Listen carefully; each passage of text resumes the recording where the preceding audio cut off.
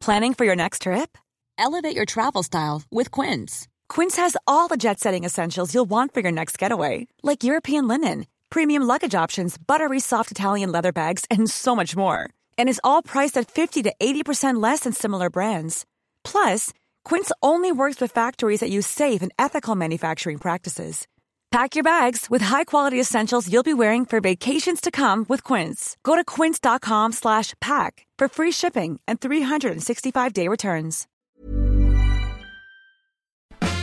The Late Lunch with Blackstone Motors Dundalk. With over 150 new and used cars to choose from, along with the full Renault commercial van range and finance arranged within the hour, there's never been a better time to visit Blackstone Motors in Relief Road, Dundalk. I'm just sitting here thinking on Ash Wednesday, what am I going to do next time round, or Christmas this year, when he's not with me? Because he is on the move, but he's with us today at the start of the Lenten season. Father Michael Cusack, it's really good to see you again. Thanks, Jerry. Always great to be here with you and the listeners. And we'll tell them more about that little intro I've just mentioned there in a few moments' time. Today is, of course, Ash Wednesday, the start of Lent. And to set the scene for our conversation, Michael, I went out and about earlier today to talk to Joe Public about Lent and what Lent is about. And I began, asking people the significance, or is there a significance still, to this day, Ash Wednesday and Lent. Do you know it's Ash Wednesday? I do, yeah. Are you giving up anything for Lent? No, I'm not. I never did. Did you not? No. Never in your life? Never. Does Lent mean anything to you? Not really, no. You're here having a few sausages and a breakfast roll. You don't feel guilty? No. Not at all. Does Ash Wednesday mean anything to you? Yeah, you put ash on your forehead. Did you get it done today? No. I don't believe in religion. So you've given up on your faith altogether? Altogether. What about people who observe Lent, get the ashes and, give up and abstain for the season? That's their own prerogative. That's roughly it. Ladies, do you know what day it is today? Ash Wednesday. Have you got your ashes? Not yet. Are you going to get them? Yep. Do you think Ash Wednesday and Lent is important? Very. Why? It gets you closer to God. Have you a deep faith? Yep.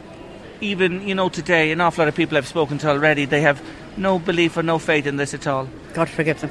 Does Ash Wednesday mean anything to you ladies? Ash Wednesday? Yes, for my ashes.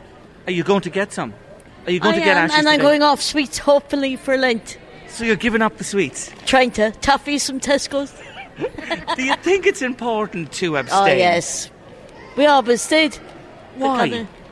Well, it shows that we're going to do something good for the Lord. Everybody else is against him at the moment.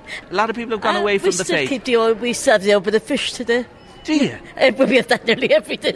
You love your fish, do you? Be it Ash Wednesday or not. I like it, but we'll have it today anyway. Anyway, no sweets for you for Lent.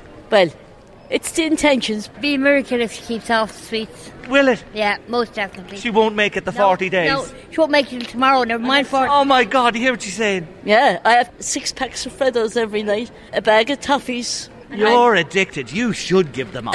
Yeah. I gave up the alcohol and went on the chocolate. Oh, so you replaced one with the other, Yeah. did you? I suppose the sweets and chocolate are better for you. She eats all that and I'm the one with the diabetes. Oh my God, life isn't fair, Not is it? fair, no. Are you giving up anything? I've given them up already, so not much else to give up. Here's a man with ashes on his head. You got your ashes? Oh, yes. Do you get them every year? Oh, yes.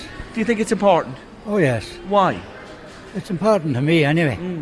You know. Well, there are many people this morning in the church getting ashes or at Mass. Very great crowd, yeah. 8:30 this morning, 8:30 Mass. And such our religion, so that's it, you know. I haven't been into the church yet, but I will. Good man yourself, and you will get the ashes. Oh, I will, yeah. Will you give up Atten for Lent? No, I have nothing left to give up. Life is the only thing I have left. I have nothing left to give up. Did you get ashes today? No. Do you get ashes? Do you believe in Ash Wednesday, the Lenten season? Is it important to you? No. Do you get ashes every Ash Wednesday? Year, yeah. Every year. Is it important to you? Yes. Why? Yeah. Well, I just like go to Mass and things like that, you know. Your faith and religion is still very important to you? Very important, yeah, very important. It's tough times for the church, isn't it? I know, yeah, it's terrible, isn't it? If you thought about it, you wouldn't go to Mass, really, would you? Does Ash Wednesday mean anything to you? Well, it does, but it's it's not the same as it was years ago, obviously. I don't see as many people with the ashes, but that's all I can say to you. And do you give up anything for the Lenten season? I do. Well, I don't drink or smoke. So I don't know. I don't need chocolate really. So I probably need biscuits that I like. That'll be it. Don't deny yourself. No. You're too good anyway. Listen. Thank you. Thank you very much. Thanks a million. Thanks. Hey, there's a young fella. Do you know what day it is today? It's Wednesday. But do you know what Wednesday it is? No. Do you know it's Ash Wednesday? No, I didn't know that, no. Did you not? Do you know what Ash Wednesday is about? No. Do you know what Lent is? You give up stuff for 4 days. Yeah. You do know something about it. Yeah. And are you going to give up anything? Probably not, no. Yes, there you have it, out and about today, and different views from different people. Father Michael Cusack from the Redemptorists in Dundalk is with me today.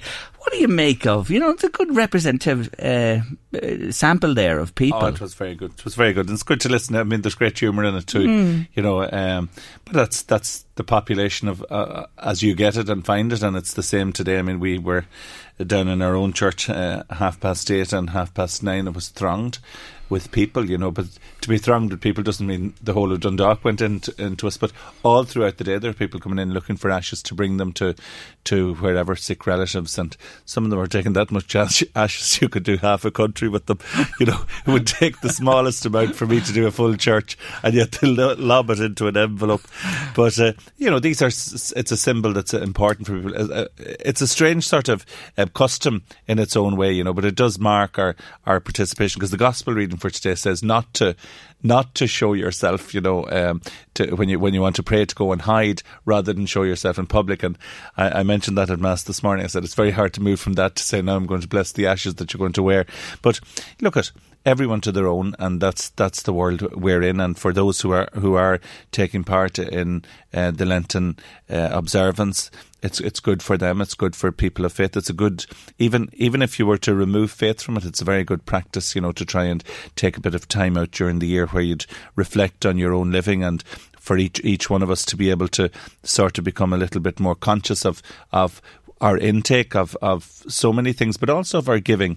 A lot of the questions you were asking there were around, are you giving up anything? The giving up was always what we were asked to do, but taking on can be just as challenging, and maybe more challenging. Take on to do something or to be something a little bit more challenged, like last Sunday's Gospel talking about hypocrisy and the need to have restraint in how that might be a good thing to consider for Lent, to be a little bit more restrained in our comment on others, or a little bit more reflective, a little less hypocritical. That's something for everybody, and it's not a thing for Catholics or non-Catholics. It's for the general population. It's for those who'll find my presence here annoying, or are saying, oh, they're all hypocrites that go to church. My line for that is, come in and join us, because there's always room for more, There's plenty of seats available. We're all hypocrites. The important thing is to realise that we are, realise that we all fall short, realise that we're all acting in our own way. But deep down, an awful lot of people are trying to be the best they can possibly be. And a lot of those, the ladies with the battle over the biscuits and the Freddos or whatever she was having at night time, all of that is part of a challenge in life, to be the best that you can be, and very often in difficult circumstances. Louise has suggested to me, on the lines of what you're saying, that for Lent, that I take something at home in my house and put it into a bag. One thing per day, whatever that might be. And after the 40 days, there should be 40 items in that bag. And then go and give those items to somebody or some organisation. And I'm going to do that. Yeah, or look at, if you could even go further. If you were a bit of a hoarder like myself, you could nearly take a bag a week, and work it out that way. You'd have 5 or 6 bags ready by the time Lent was over. Decluttering for Lent. Yeah, big time, But I mean, all those things are very, very positive. Or even to take on, let's say you have a relative that you should be visiting more often, and it's a challenge to fit it in, somebody in a nursing home or some relative of your own, to take on, to put that journey on yourself, once a week. Let's say for Lent, could be a fantastic thing, not just for yourself but for the other person. Don't do it as saying, oh, I'm here out of penance for Lent, but push ourselves. It's a time to push ourselves that little bit more. Denial, though, is a thing that seems to be gone in the world, because I remember back to my childhood and growing up with my parents and that, first of all, they would never borrow a penny. Now, they'd never owe anybody anything, but they'd wait. They'd have to save and take their time to get things together. But this is an instant gratification world we live in now, and people expect to have everything like that. Isn't it no harm to reflect on, denial and denying for a time? Yeah, and refocusing, I think, is the most important thing, because we live in a commercial world. I mean, we're absolute pawns and clowns in the world that we're living in, because we're suckers for every bit of advertising that comes our way. We have to have it. I was doing a funeral there on Monday of a lady down in Monaghan, a fantastic woman. She died here in the Lourdes on the first Friday there. Sally Morris, I don't mind mentioning her name. A wonderful lady who lived a very simple life, but a very happy life, and went round every day in her little house coat, and her home it was a huge funeral. Her home was a great place of warmth and welcome, and it was a scone of bread that was there and a cup of tea, and nothing fancy and nothing extra, apart from the warmth of welcome. And the challenge I was putting at the funeral to her grandchildren was to say, isn't it amazing that you found so much joy around your grandmother, and yet the choices that she made in life were very much contrary to the choices that the world presents to us now. In fact, the things that the world rejects today are the things that she found most rewarding, and that they found most rewarding with her, like family, faith, spending time together, the old Kaylee, just sitting down, sharing the little that we have with one another. There was always enough. But the challenge, what happens to people nowadays is, and every one of us fall for this, I think, pretty much every one of us, is that commerce dictates, materialism dictates, advertising dictates what we have to have in our world. Some of it is good, and some of it clearly isn't so good. But we all buy into it. I'm just back from Brazil. I was there for 3 weeks, and I visited some of the places that I had worked in 30 years ago. And the one thing I noticed, there might have been some material improvement in some of the rural communities, or maybe they had got the asphalt down on the road as opposed to the dirt tracks from the past. But, even people still in their poverty, what you could see outside the houses were people sitting in their rocking chairs, this time with a mobile phone. Somebody sent me a Facebook friend request, and they're still hand milking the one cow in the morning and bringing the bit of milk down to the village to try but commerce has dictated. Now, it's been wonderful because it has opened up a world of communication, but we also know the other side of that as well, where we're all suckers and we're all brought into it. I think that's quite obvious from what happened last week with that Momo thing, which turned out to be an absolute farce and a laugh. But it proved to me one thing: how easy it is now to create mass hysteria. Absolutely. But I think we've lost something, in analysing and controlling the world that we live in. And we were used to controlling it, probably in a thing that you'd call censorship. And we've gone the opposite way, because I think there are lots of things that perhaps need to be censored in the world we live in because they're harmful, because they are not good. Just because it's possible doesn't mean it should be part of our world.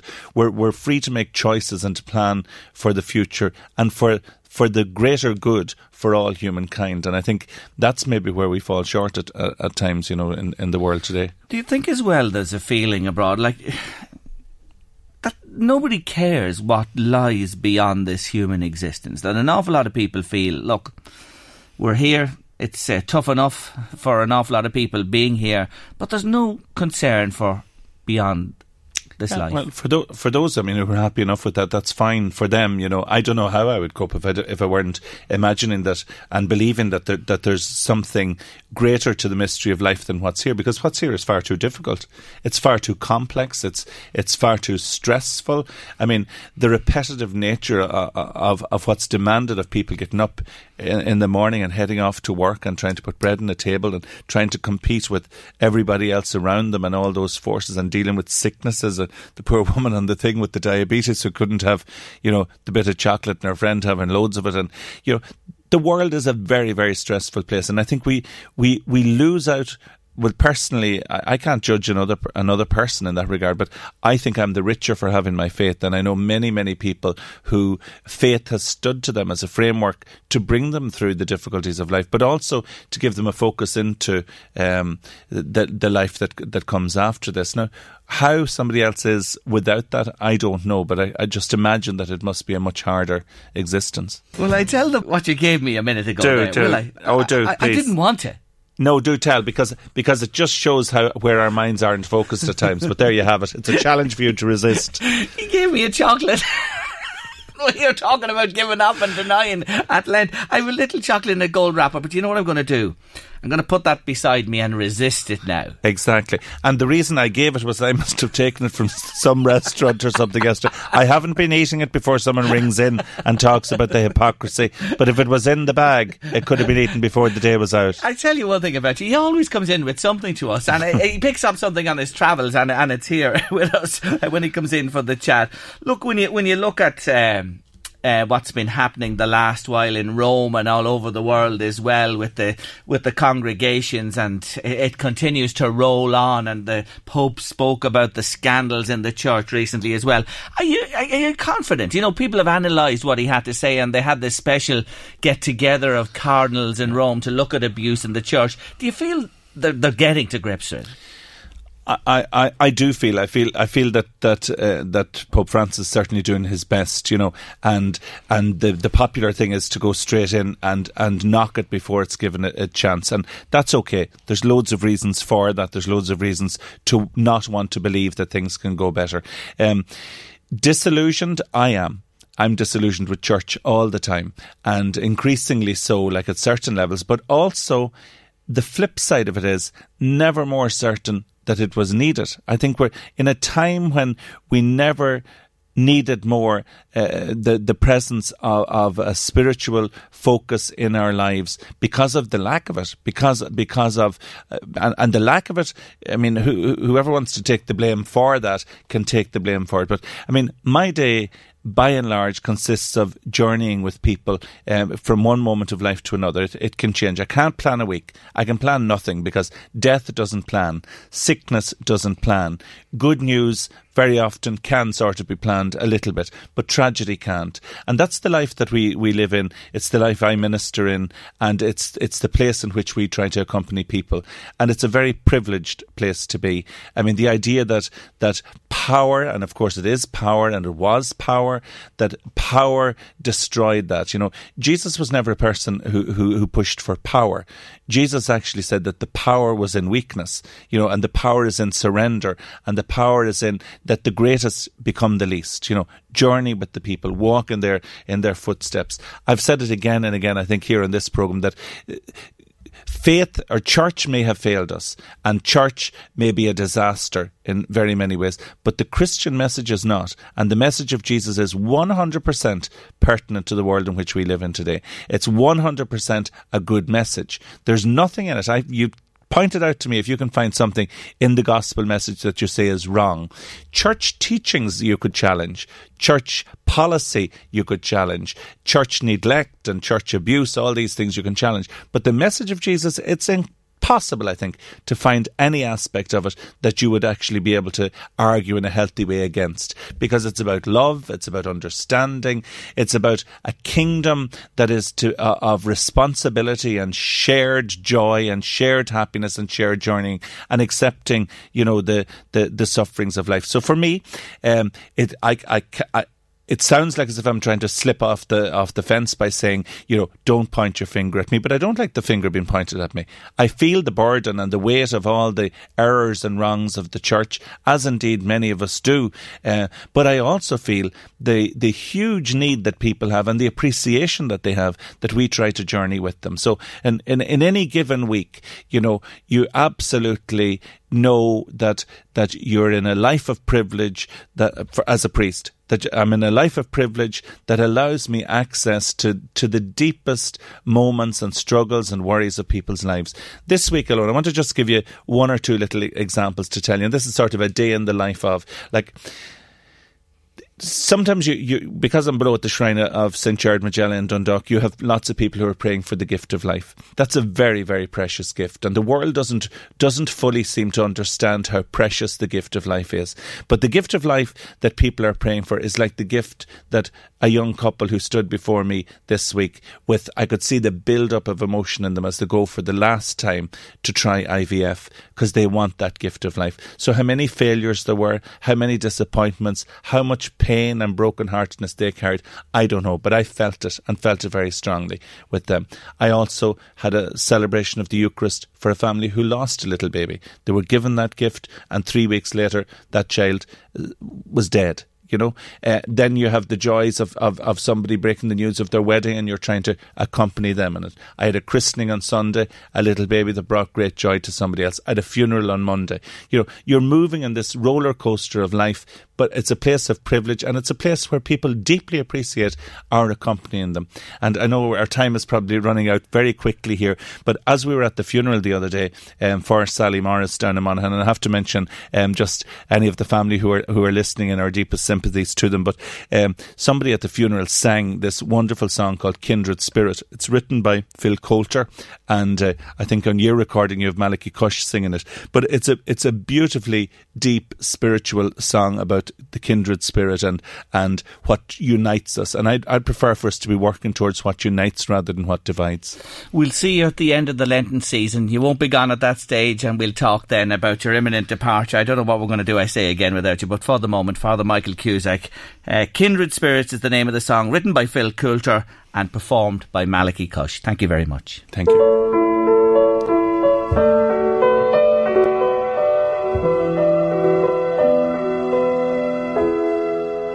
Candlelight is fading as I gently kneel and say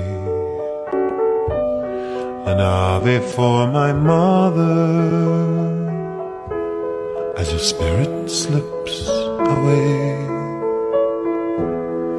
away to join my Father and to share eternity. We call them kindred spirits, now they will forever be.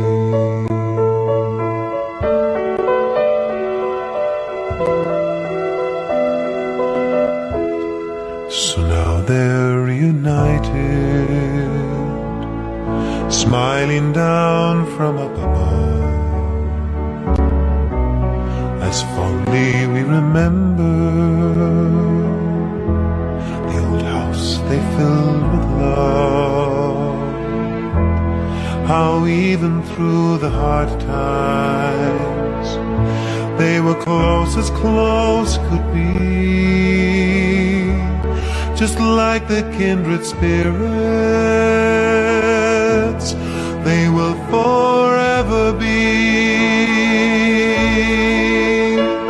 Their love was as deep as the ocean, flying higher than eagles would dare, as strong as the mountains in Donegal, as soft as the morning in Clare. I can see her in the kitchen, I can smell the baking bread, I can hear my Father singing as he tucked us into bed. They shared the load together, they were proud as proud could be, and now those kindred spirits will share eternity.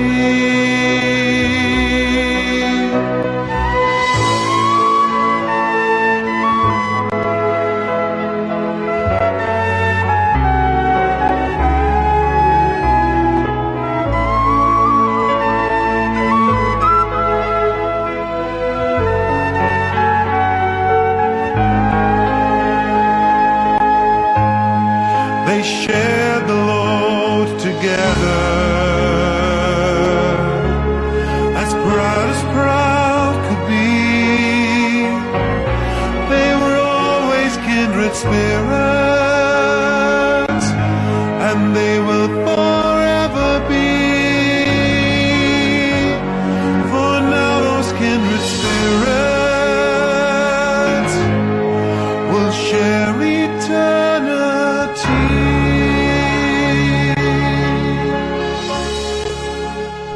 Yes, they switch sport is actually on fire, can I tell you, at the moment. Michael Cusick is still here with me. You'll be glad to hear this, Michael. People want to know, what is that song? Well, the song is Kindred Spirits. It's by Phil Coulter, written by Phil Coulter and performed by Malachy Kush. God, you got a number one today. See you after Easter. Thank you, and happy Lent to everybody.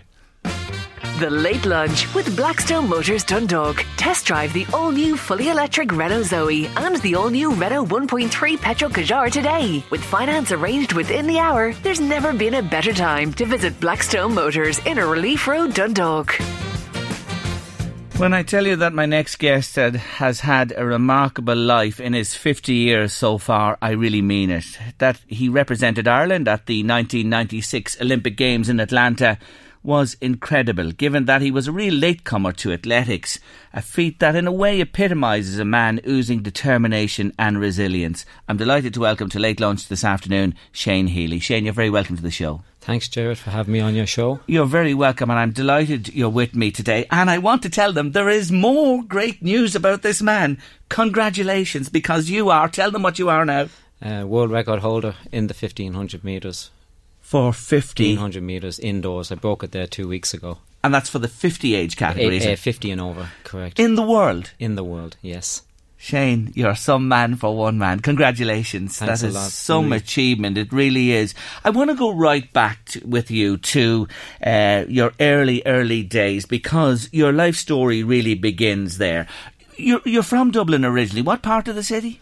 Rathmines. I was like a pinball. I was all over parts of Dublin, like from Sandymount to Rathmines to Hall's Cross to Glasnevin. So yeah, I've had my fair. You know the city well. I know every back laneway from of your Dublin. childhood.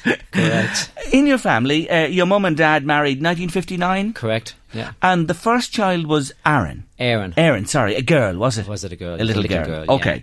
And how many more then came along in the family? There was 4 more after that: Brian, Lorraine, Lyona and myself. Okay. But the wee girl, the first girl, it's an important aspect to this story of yours. What happened to her? It is. My parents were married in 59 and parents were living in Holt, I think, at the time, and mother was out getting some sun in the back garden. It was in the summers, and Daddy came home from work, and he says, "Look, how is Erin doing?" And mother said, "Oh, she's fine. She's asleep upstairs, you know." And Daddy went upstairs to go see his little daughter, and he picked her up, and she was stone dead. She died from cot death, and kind of, you know, so that kind of it was just so unfortunate, you know. It was very sad. Do you think times. that left its mark on the relationship with your mother and father and the family? Yeah, well, it wasn't a great start now, was it? You know, it was, and look, I don't know, look, it was very, very traumatic, and I don't know how it would have put the dent on the relationship, you know. Yes. Okay, so the rest of the children come along then. Are they all born in Dublin as well? A couple of them were born. One, I think Brian was born in Mullingar or Roscommon, I'm not sure. There was another one. Lorraine was born, I think, in Mullingar. I think I was the only one born in Dublin. I'm not sure. Yeah. But the children came along and were in the family unit there. We were, yeah.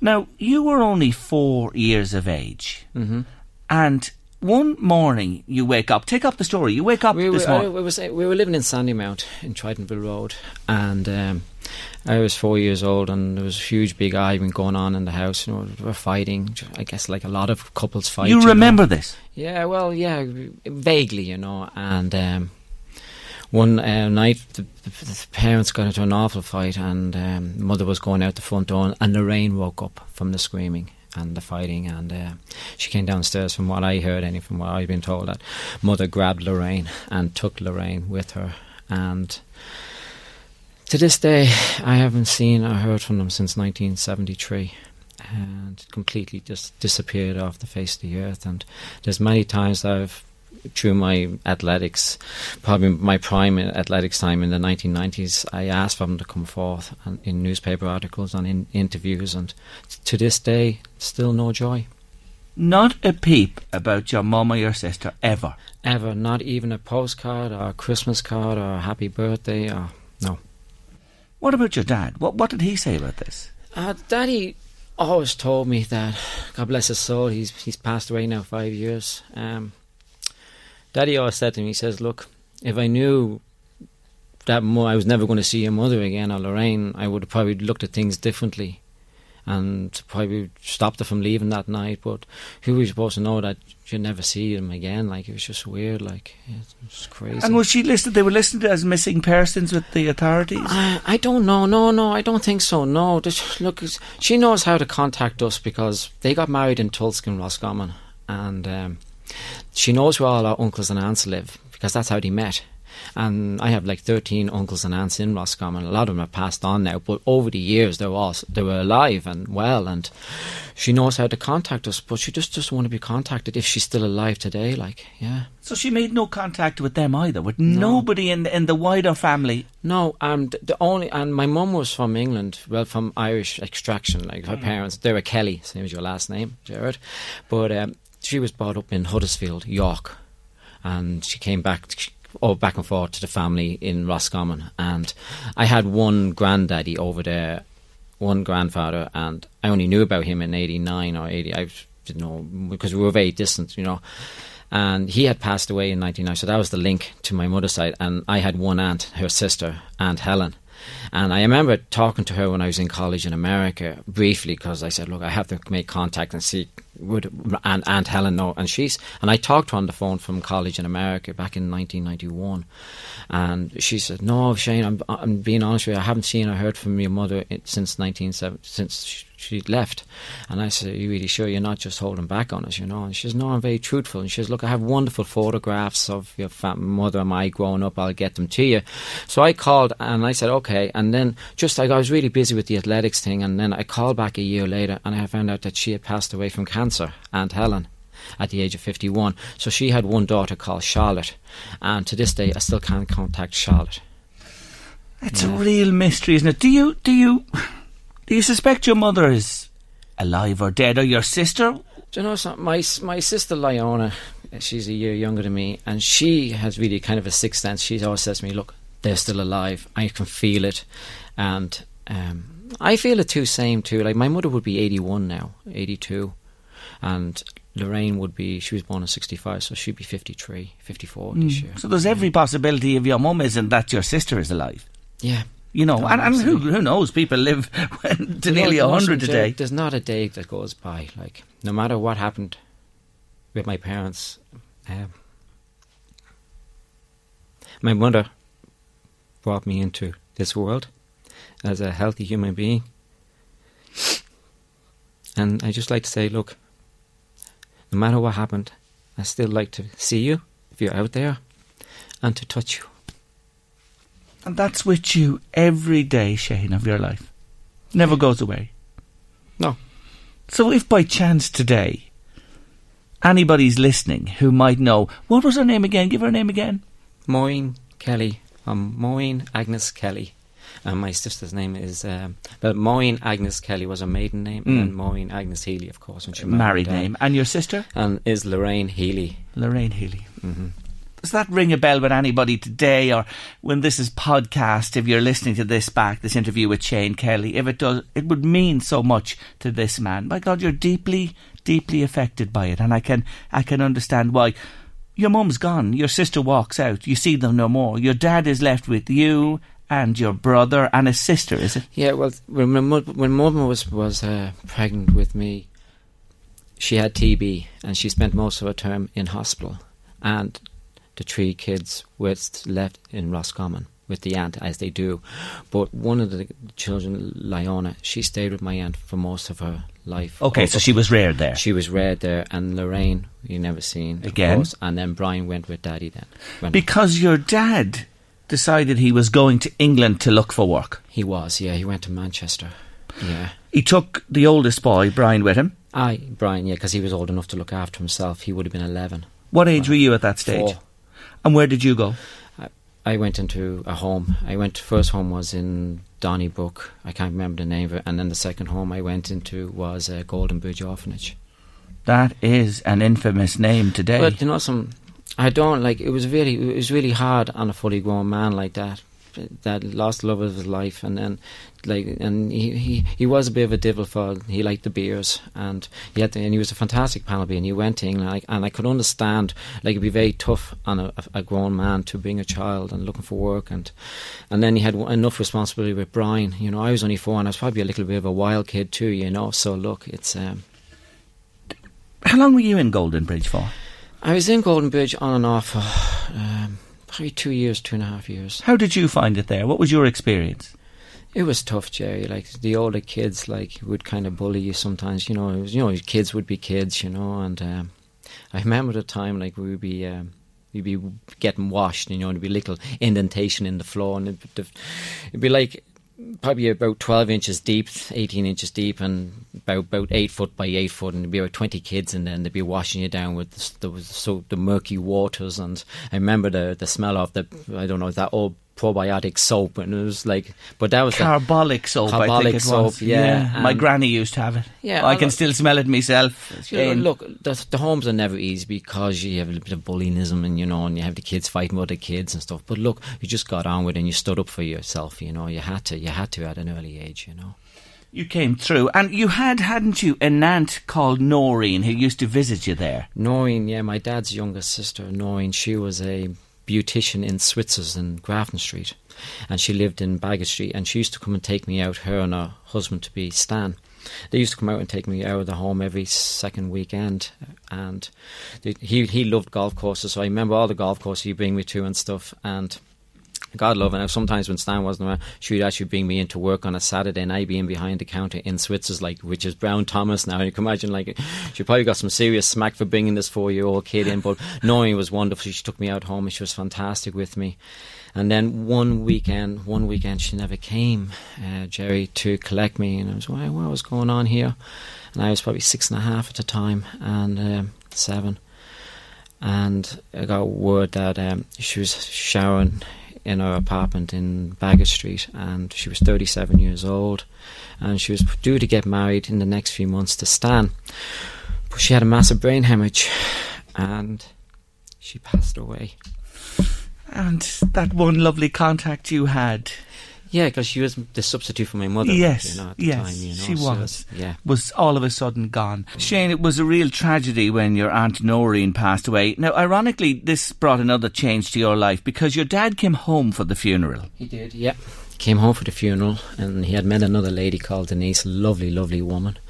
And after the funeral, she said, "Look, let's take your son out of home and bring him over to England with him." So thank God, yeah, they came and took me out of the home, yeah. So you went to England, spent about a year there? England, in Manchester, yeah. And then the whole family came back here? Came back here, and we moved to Rathmines.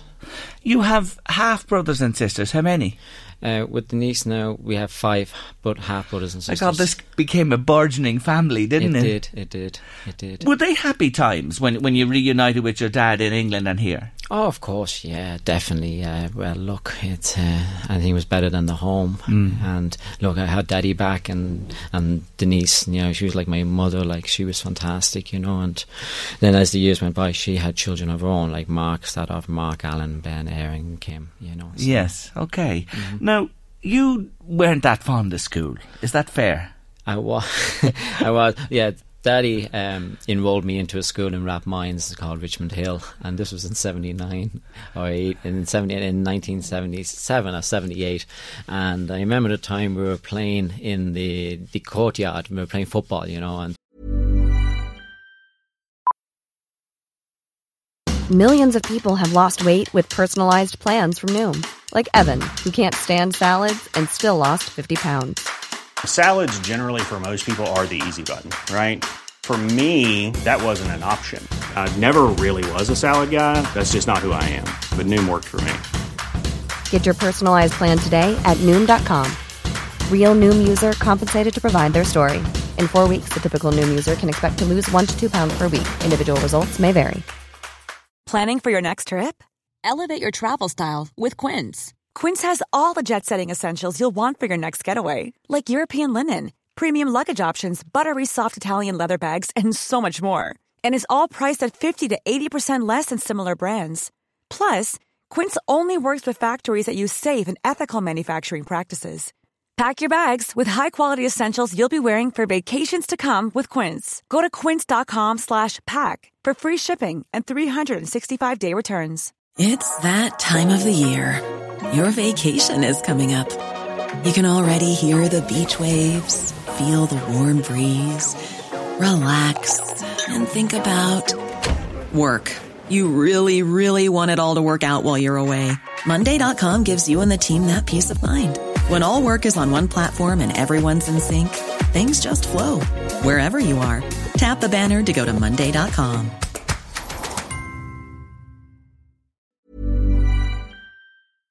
You know, you had the best scrappers in the school. You had Stephen Whelan, he was like 4 foot wide, skinhead. Then you had Limo and you had Craig, and they were the second best scrappers. But we were playing one time in Dublin in the courtyard, and we were playing football, and the second best scrapper in the school was laying down in the courtyard, just laying there, flat down, looking up to the sky. And we were playing football, and I remember that the Hughes twins, they were playing, one was in goal. So anyway, lo and behold, then one of the Hughes twins kicked the ball right up into the air as high as he could, right up, and then the ball come straight down and landed right on Limo's face. And blood spat, and all you got to hear, "Who did that? I'm gonna kill you." He got up and everybody was like, oh, and everybody just pointed to the goalkeeper, and then this guy just went over and just gave him a serious hiding. I said, here, I have to get out of this school. So I decided to go on the Mitch. That was it. That ended you at school. I said, I'm out of here. I'm out. I said, I'm going on the Mitch, and so what I did when I went on the Mitch to keep my days occupied, my next door neighbour, we were living in a flat in Rathmines in Leinster Road.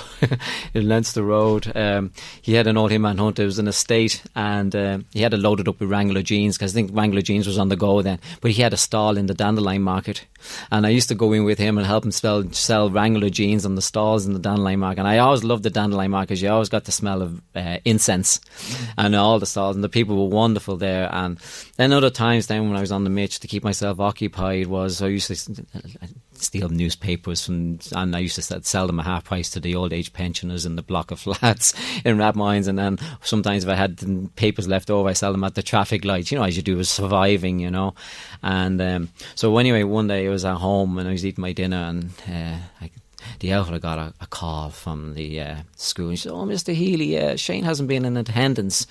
And the outfit probably just called, he's on the Mitch again. So he covered me, fair play to him, he goes, he's sick. And they said, God, he must be really sick, because he hasn't been in attendance for the last few months. So when Daddy came home that night, and he said, how was your school? I said, it was brilliant. And I got such a wallop across the head. And he goes, you haven't been in school in 2 or 3 months. And I said, I know, Dad, I don't like the school. I just don't like the school you sent me to, and blah, blah. But then he enrolled me into another school, Clevel Road in Halls Cross, and I absolutely loved that school. It was amazing, like, how difference in schools. And did you finish out your education? I did. I finished primary. I went to 6th class, and then we moved then over to Platonic Avenue in Glasnevin, and I went to school at Plunkett's for 1 year. And I didn't like it either. I just wasn't into education at the time. So really you dropped out? I dropped out. You didn't finish your schooling. But tell me about this. When you were 18, you met a couple called Ryan and Sherry Roberts in the Headline Bar in Harold's Cross. In Harold's Cross, yeah. Why was that significant? Well, I was working as an apprentice bartender, and they said they were from Florida. I met them at the bar, and I said, I love America, because I remember the kids, I remember the kids' programs. I used to watch Chips and the Charlie's Angels and the $6 Million Man. I said, I want to go to America someday. I promised myself I'll go. And they said, well, look, if you ever come to Florida, there's an invitation open for you. And I saw them in August 86, and then 2 months later, I got the flight to America then, 2 months later. And you took up their invitation? I did. And the thing about this was how I got the money for the ticket was in 1983, I was hit off my bicycle in Drumcondra, rolled over by a car. And then 4 years later, I got 1,500 quid or $2,000 for my claim, and that helped pay for the ticket to America. So it was expensive to get out there in those days. It really was. Yeah. So you go to the States and you meet this couple there, and you make your way around America for how long were you in the States before? Because you did come back, didn't you? I made my way around America for 3.5 years, working in Hawaii, hitchhiked across America. Didn't know what I wanted to do with my life, just staying in homeless shelters in LA, San Francisco. Then I flew out to Hawaii, worked as a waiter for a couple of years, and then came back to California, and then I bought a little camper, and then back over to Florida, and this was in 89, summer, and I said, look, I haven't been home in a good while, so I flew back to Ireland, and then I seen nothing had changed from 86, and this was in the summer of 89, so I think it was September, October, I decided to leave Ireland, so I flew to London, and then I went down to the south of England, got the hovercraft across to France, and that's where I started hitchhiking, from down through France, down through Spain, and then I ended up in Gibraltar. And you were on ships or boats or on the sea, were you? Well, I was working on the catchments in Gibraltar. Tough work. What I was doing was pouring cement, and they were putting up big nets to stop the rocks from hitting the motorists from falling down off the cliffs. And I was up on the ledge one time, and I seen all these yachts in the marina. And I said to my friend I was working, where are all these yachts coming from? Where are they all going? Like, and he says, they're all coming in from the Mediterranean from the summer, and they're all going to be going to the Caribbean for the winter. And I said, oh my God, this is a great chance for me to get off this rock, this forbidden place. And so I quit my job. I just quit it on the spur of the moment. I said, no, I'm going to go there. And he said, what do I ask for a job? And he says, look, ask as a deckhand, because he had a little bit of sailing experience. I said, okay, I'm going to ask for a deckhand job, okay. So that afternoon I went down and started knocking on all the boats, the hulls in the marina, and the first day, no luck. And all the boats are identified by the flags. So anyway, the next day I knocked on the ball, and there was a French flag, and the captain came up. Yes, bonjour. I said, excuse me, do you need any deckhand help? And he says, where are you from? I said, I'm from Ireland. And he says, Ireland? Oh, you Irish are a bunch of drunks. You like to drink too much. I said, look, sir, I don't even drink. I don't drink alcohol. And he says, well, come back to me tomorrow. So I came back to him tomorrow, the next day, and he says, okay, we're going to be setting voyage from Gibraltar to the Canaries. It's a 6 or 7 day voyage, he says, and then we see how we go from there. And that was it?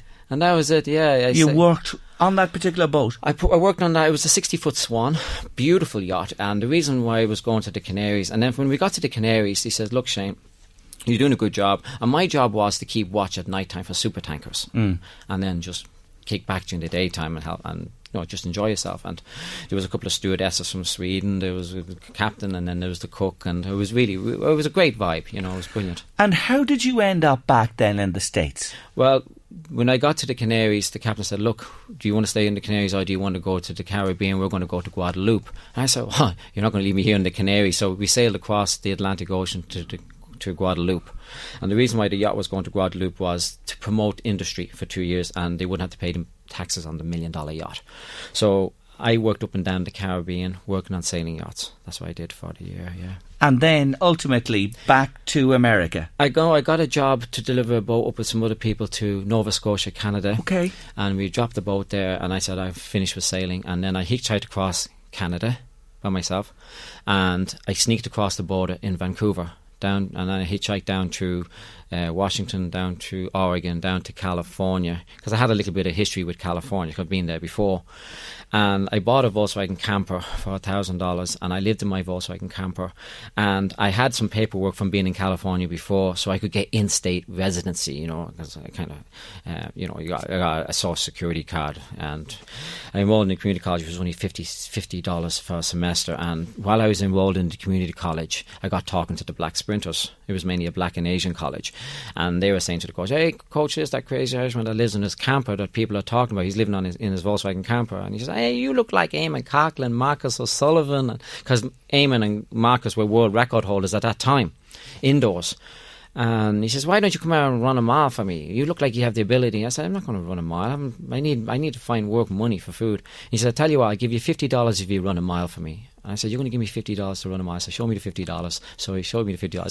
So I snatched the $50 and I went out onto the track. And I thought for some reason it was 3 laps to a mile.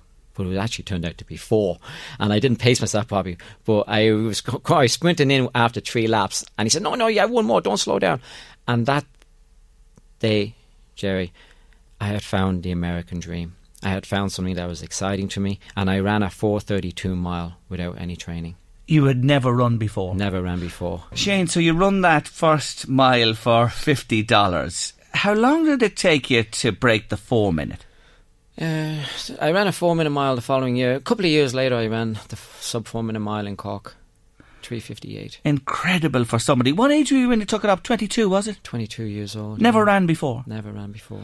Now, another significant name in your life story is a guy called Joe Vihl.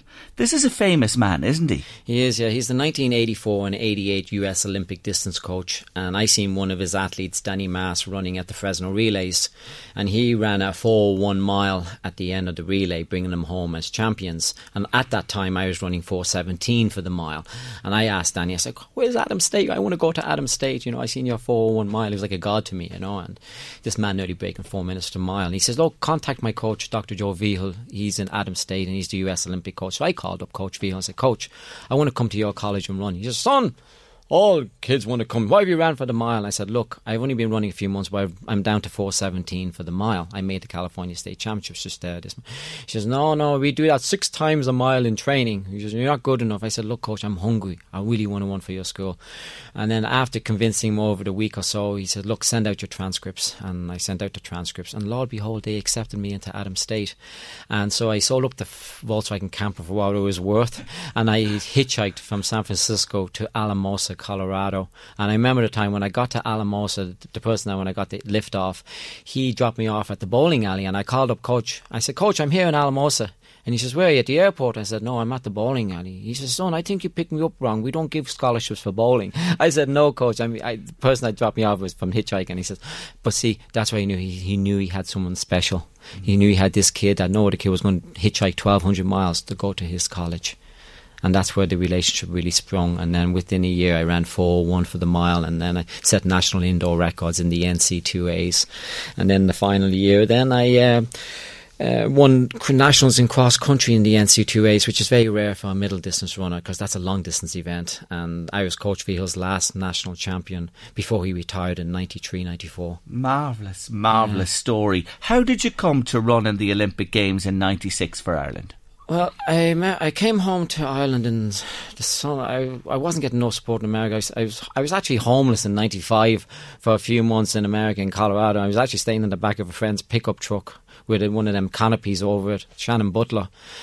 And I said, no, I have to get better support, I had to go home. So I went home and I represented Ireland in a couple of the European meets. And in October, Frank Greeley of the Irish Runner, he got me £500 to fly to Australia and try and get the Olympic A standard in the 5,000. But when I got to Australia, I ran a couple of races, but I came down with salmonella.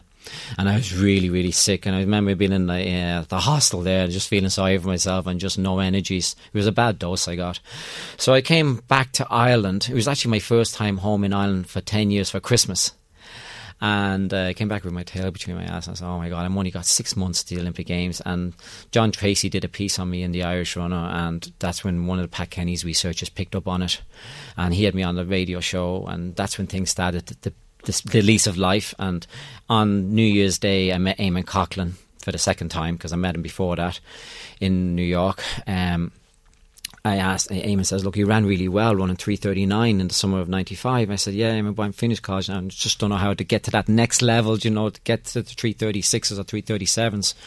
And he says, look, Shane, if you do exactly what I say, don't question what I do, I will coach you for the Olympic Games. And this was just 6 months to the Olympic Games. So I went out and did just road work for a few months to get over to salmonella, and then charged into training on the track.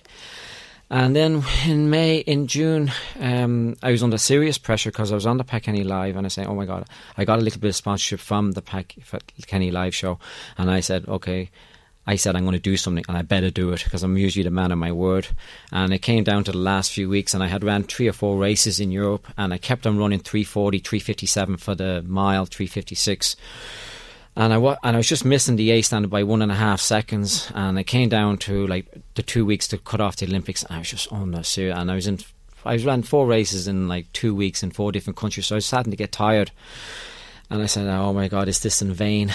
And then I came back from a race in Slovenia or Estonia, and I got into the Frank Greeley's Irish Runner magazine at the office in House Cross, and it was on the Monday. I only got in that morning, and I was looking at meets desperate, and I seen this meet on Wednesday night in Madrid. And I called the meeting director up from the Frank's office, and I said, "Sir, can I run your 1500?" And he said, No, we have Firmin Cacho, the Olympic champion, running there. The field is full. I called that man, Jerry, 5 times that day in that office, and I hounded him. I said, "Please, sir, let me." He says, "Is this the crazy eye?" I said, "Yes, sir, I need to get into your race." And he says, "Okay, look, if you make your own way, you fly out." So I flew out the next morning, on a Tuesday morning, and I was really, really tired. I got to Madrid, and he said he'd pick me up at the airport. I was coming in on the plane, and the captain said, "Oh, Madrid, welcome to Madrid. It's 40 degrees Celsius." And I was like, "Oh, God." And then he said it's altitude, 3,000 feet. I said, "Oh, my God, I didn't pick a good place to qualify here to run the fastest race of my life." So that evening, I said I'd lay down for an hour and then go for dinner. But I slept right through. I was just exhausted. Then the next day, I got up for breakfast, and I said, "Oh, my God, I missed my meal last night as well." So that evening, the race was on. And I went to the stadium, went out there, and I had ran 3:39 for the 1500. The Olympic A standard was 3:38.00. And I said, "Please don't let the clock stop on 3:38.01 because you don't qualify." Because 2 people already had the Olympic A standard, Marcus O'Sullivan and Niall Bruton. And I'm a big believer in Willy Wonka and the Chocolate Factory. There's 3 golden tickets because 3 can go for each country. And there was 1 more golden ticket. And I said, "That ticket, I have to get that golden ticket." So the race started off, and Cacho and stuff. And to make a long story short, I ran the race of my life. I ran 3:36.65 and I was delighted. I qualified for the Olympics. Got it. Just in the nick of time, and I was just chuffed. It was happiest day. Well, you know what the nick of time is going to be though shortly, but take us on. When you went to the Olympics in Atlanta and you ran there and you qualified through, you just didn't make the final, but you went mighty close. I made it to the semi-final. Yes. And I missed the final by just a few places. Yeah, well, look, the heat of Atlanta. But look, I was top 15 or 18 in the world that day. I think it's a phenomenal achievement. What did that mean to you? It was fantastic to run for my country. Just at an Olympic Games. And the Olympic Games. And to know something, to watch Michael Johnson, because I was coming out for the heat, the semi-final of the 1500, and there was Michael Johnson coming around in his gold spikes. Now, you have to be serious, like wearing gold spikes.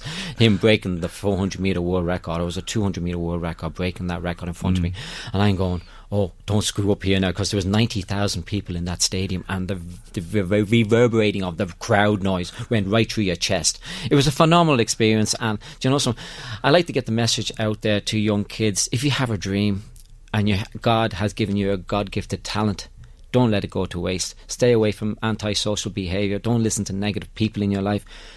Get out and chase your dreams. Never, ever give up. You chased them, you achieved them, and you know, I have to say, you're one of the most remarkable people I've ever spoken to about their lives. I do hope that your mother and your sister, coming back to this, someday, please, complete the circle of life for this man. If you're listening, if anybody knows of their whereabouts, do get in touch. Any little bit of information, you never know, may unlock a door here. I want to say congratulations on being 1500 metre world record holder, and good luck. You're heading to Poland too. Yeah, for the World Indoor Championships at the end of March. Yeah, I'm running the World Cross Country for Ireland, and then a few days later I'm running the 8 and 15, so it's a tough schedule for me for that week. Yeah, definitely. But I'll run with pride and run for my country with pride, absolutely. We know you will. Shane Healy, the last while on Late Lunch, it's been my pleasure. Thank you for joining me on the show. Thank you so much for having me on, Jerry. The Late Lunch with Blackstone Motors Dundalk. Test drive the all-new fully electric Renault Zoe and the all-new Renault 1.3 petrol Kadjar today. With finance arranged within the hour, there's never been a better time to visit Blackstone Motors in a Relief Road, Dundalk. Thomas Campbell from Kalash de Riche. Little did I think I'd be talking to you so soon after our wonderful interview with you and the students in studio last week. Congratulations. Tell our listeners what they've won. Yeah, the great day yesterday in the Carrickdale. They won the Senior Enterprise Award, so that represents TY's 5th and 6th years. So they'll now go on to the All-Ireland final on Friday the 3rd of May in Croke Park to represent Louth. So the girls are absolutely delighted with themselves. I'd say there's some buzz around them, the class and the school today. Yeah, they're absolutely delighted. We last year we were in the competition, we only got second, so unfortunately it's only the first team that gets through, so we were unlucky last year, so the school's delighted to get one step forward this year now, get to Croke Park in May, so it'll be great for the school and great for those students, you know. Now, the bin bungee is the one that took the honours, and I was so impressed, as you saw last week in studio, when they brought it in. We had a prototype here. They showed me how it worked. It's a wonderful idea. Just remind us again what the concept is about. Yeah, it's just a simple idea. It basically screws down into your bin, and it just there's a bungee cord with a hook on it, and it hooks your bin down. So just the girls with their own families had when the bad weather comes, or if a bin even falls over with a dog or something, it just keeps all the rubbish in place. So it's a really simple idea. They've sold about nearly over 200 units, so they're going really well with it. But yeah, I think the judges just like the idea was simple, and it's easy to sell, you know.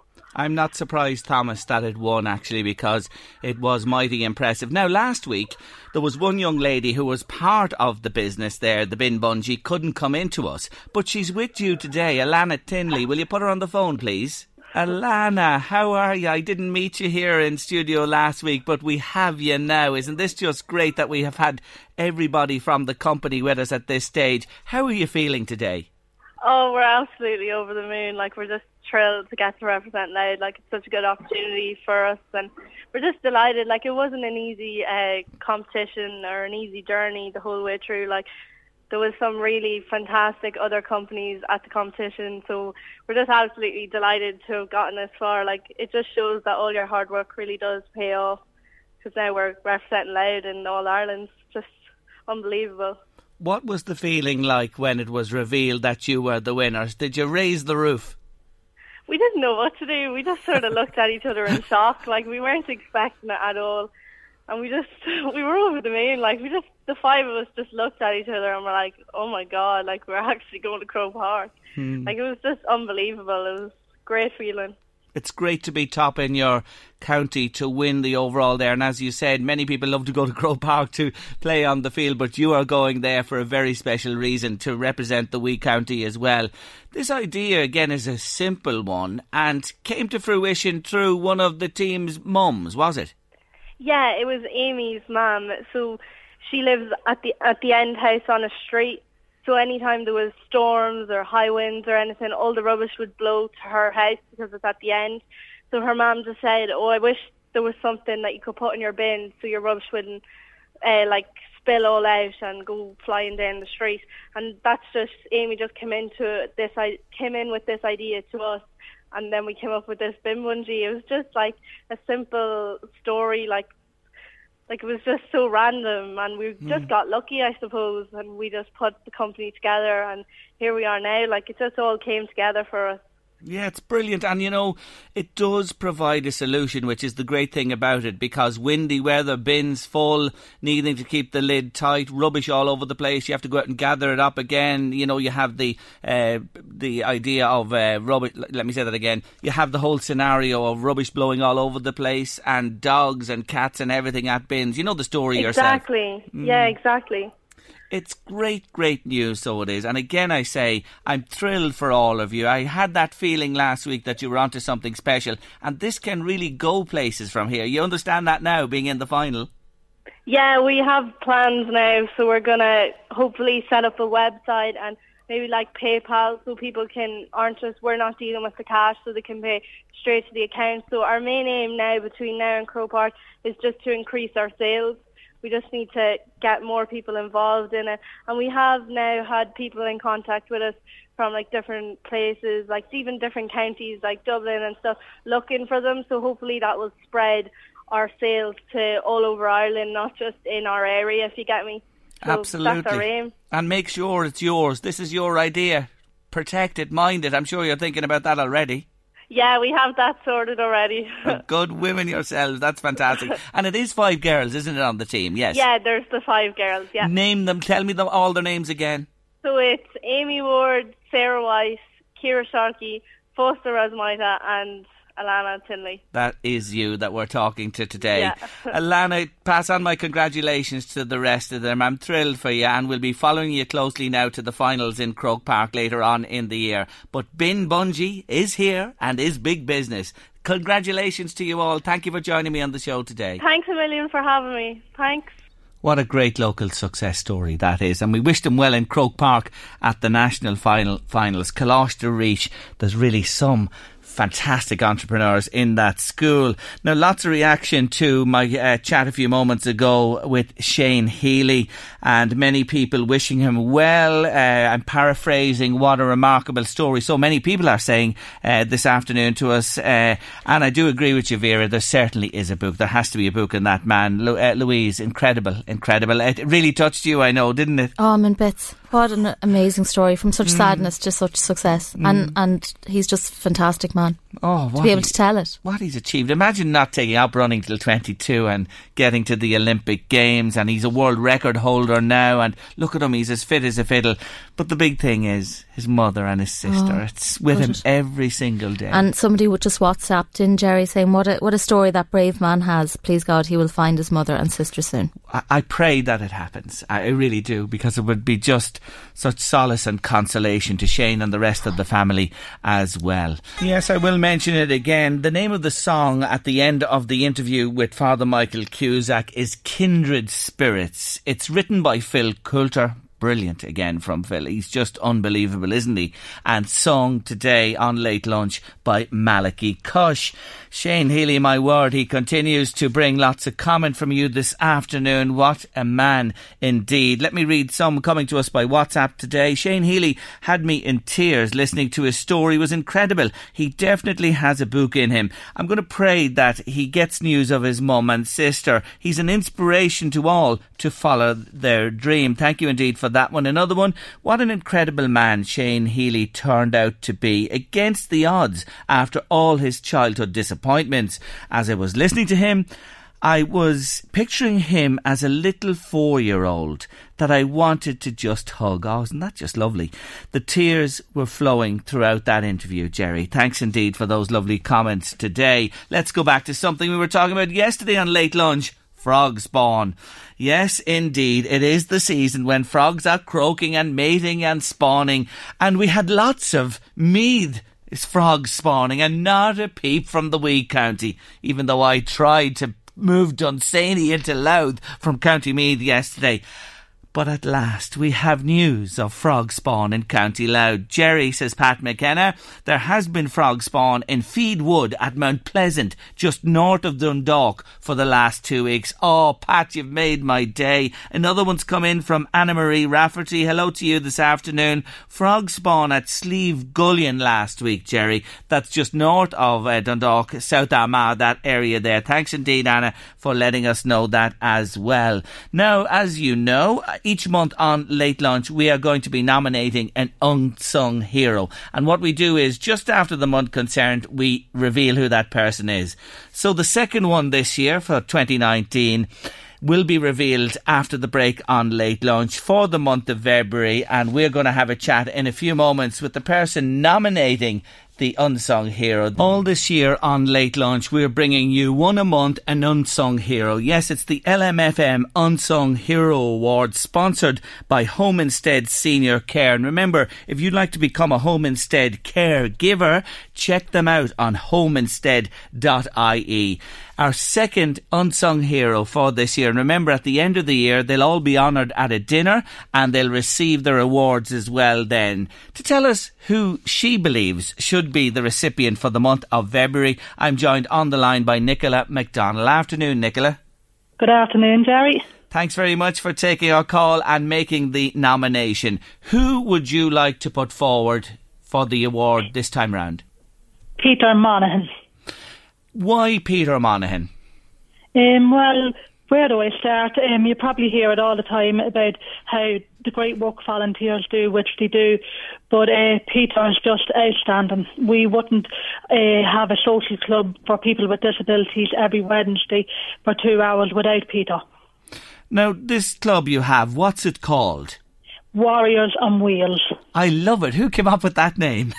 Well, the club started 5 years ago this year, and it was kind of 5 to 7 members came together, and we wanted to do something in the evening time because there was nothing for us to do in Drogheda, and we started, I think, the first kettlebell class for people with disabilities in Ireland, and together we came up with the name with our instructor in Kieran McDonald, Warriors on Wheels.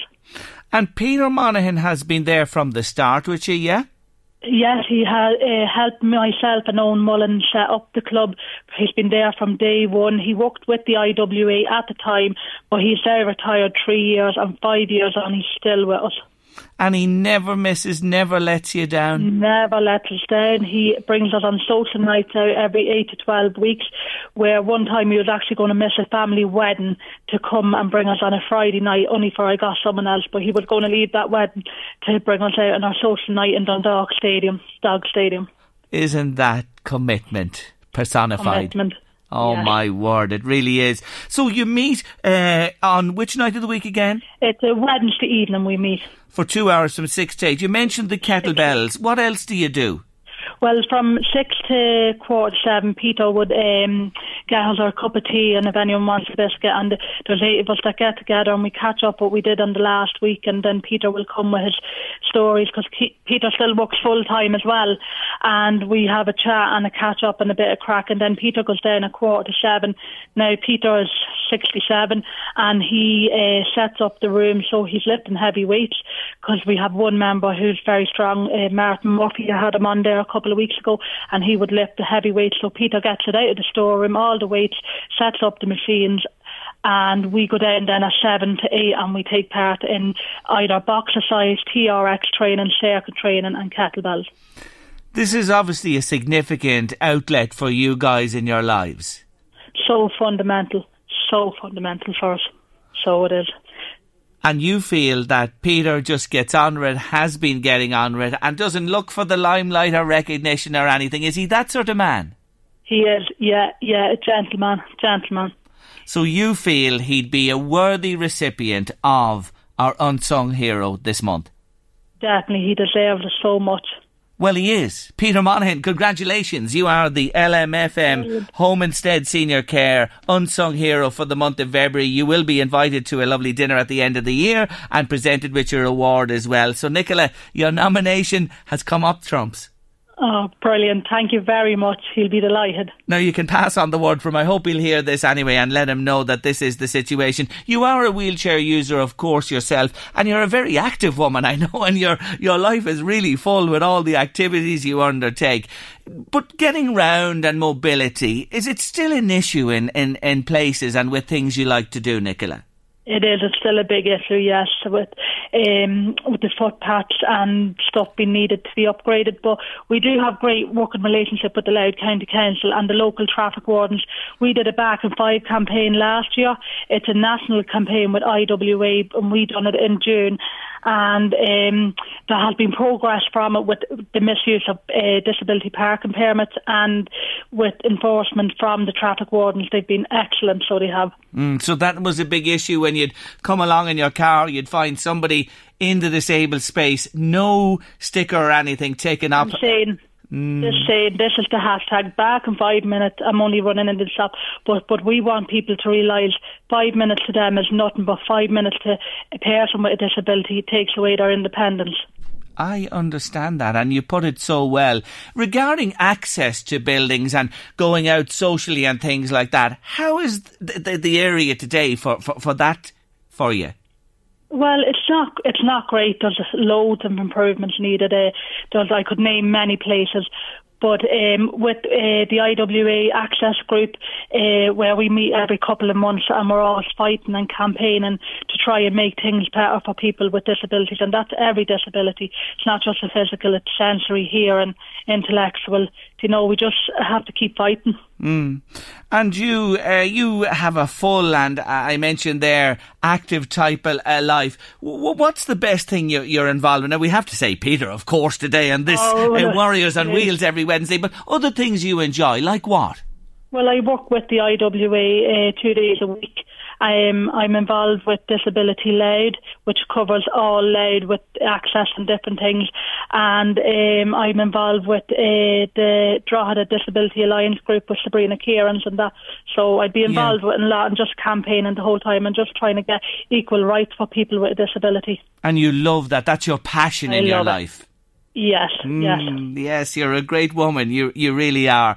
Anyway, back to the man in question today, Peter Monaghan. Congratulations, Peter. You are our unsung hero on LMFM radio this afternoon. We'll be in touch to make all the arrangements. And Nicola McDonald and the crew of Warriors on Wheels are only delighted to nominate you. Nicola, thank you so much for nominating Peter, and we congratulate you, your group, and Peter again this afternoon. Okay, Jerry, thanks a million. Thanks for taking our call. Take care of yourself, Nicola. Okay, God bless. Bye-bye. Bye-bye.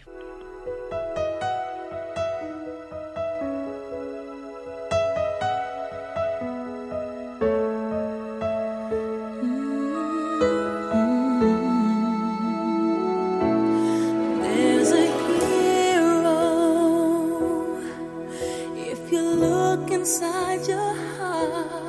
You don't have to be afraid of what you are. There's an answer if you reach into your soul, and the sorrow that you know will melt away.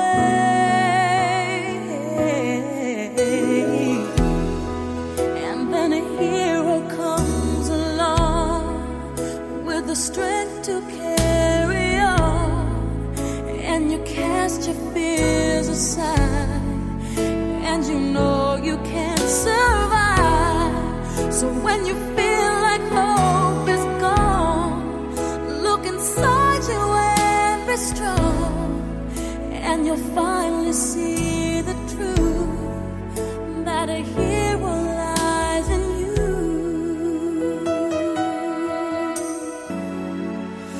That a hero lies in you.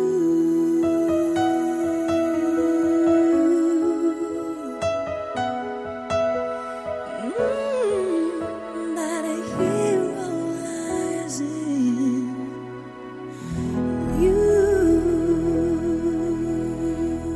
Yes, Mariah Carey finishing off our late lunch this Wednesday afternoon with Hero, and of course Miss Carey coming to Ireland later this year, and we dedicate that song to Peter Monaghan, who's our unsung hero on Late Lunch, LMFM Radio, and of course sponsored by Home Instead Care, and check them out on homeinstead.ie. That's Home Instead Senior Care, homeinstead.ie. And we will have another unsung hero for you to cover off the present month, the month of March. So if you'd like to nominate, we'll have 12 in the year.